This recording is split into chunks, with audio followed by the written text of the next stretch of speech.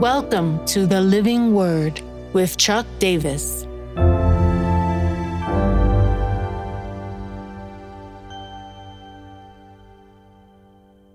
Psalm 130. Hope. Out of the depths I cry to you, O Lord.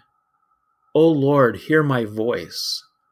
Let your ears be attentive to the voice of my pleas for mercy. If you, O Lord, should mark iniquities, O Lord, who could stand?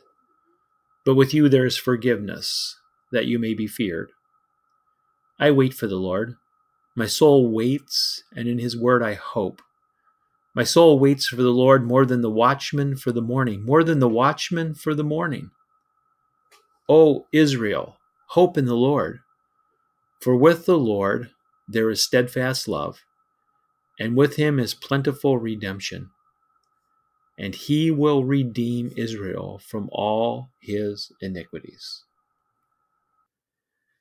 The reward of waiting on the Lord, the reward of crying out to him, the reward of being embraced by his forgiveness is hope.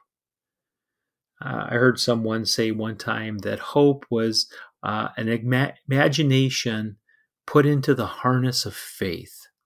I like that. Imagination put into the harness of faith. It's an expectation that transcends our experience, or at least the circumstances as they face us in the everyday. It's a given out of what God has already done. Hope is for something in the future, but hope is really founded in knowing the character of God and what he has done in the past. The key to this psalm is the object of hope. The psalmist says, hope in the Lord. In fact, he's going to say it several ways. Verse 5, where we find our hope in his word. Verse 7, we find our hope in his hesed, his steadfast, unfailing love. Remember, this is an important word in the faith tradition of Israel. But verse 8 really captures it. We are to put our hope in the name of the Lord. Put it in himself alone. When I say that, I'm reminded of an ancient hymn, well, not that ancient, about 100 years old, a little more than that, entitled Himself. It was written by E.B. Simpson. The first verse goes like this. Once it was the blessing, now it is the Lord. Once it was the feeling, now it is his word. Once his gift I wanted, now the giver own. Once I sought for healing, now himself alone. And then the refrain, all in all forever, only Christ I'll sing. Everything is in Christ, and Christ is everything. He goes on and talks about this aspect of waiting on the Lord. Once 'twas painful trying, now 'tis perfect trust. Once a half salvation, now the uttermost. Once 'twas ceaseless holding, now he holds me fast. Once 'twas constant drifting, now my anchor's cast. Once 'twas busy planning, now 'tis trustful prayer. Once 'twas anxious caring, now he has the care. Once 'twas what I wanted, now what Jesus says. Once 'twas constant asking, now 'tis ceaseless praise. And then the final verse. Once it was my working, his it hence shall be. Once I tried to use him, now he uses me. Once the power I wanted, now the mighty one.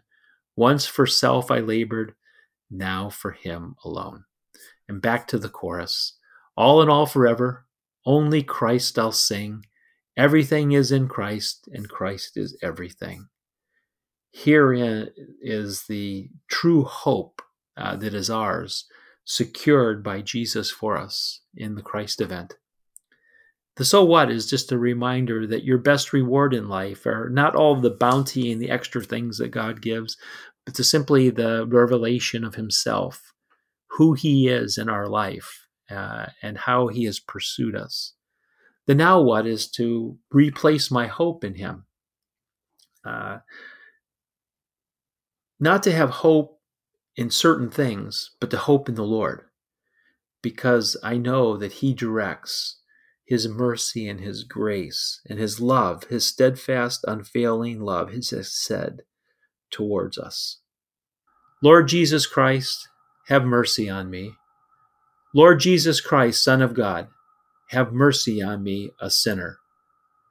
Lord Jesus Christ, have mercy on me.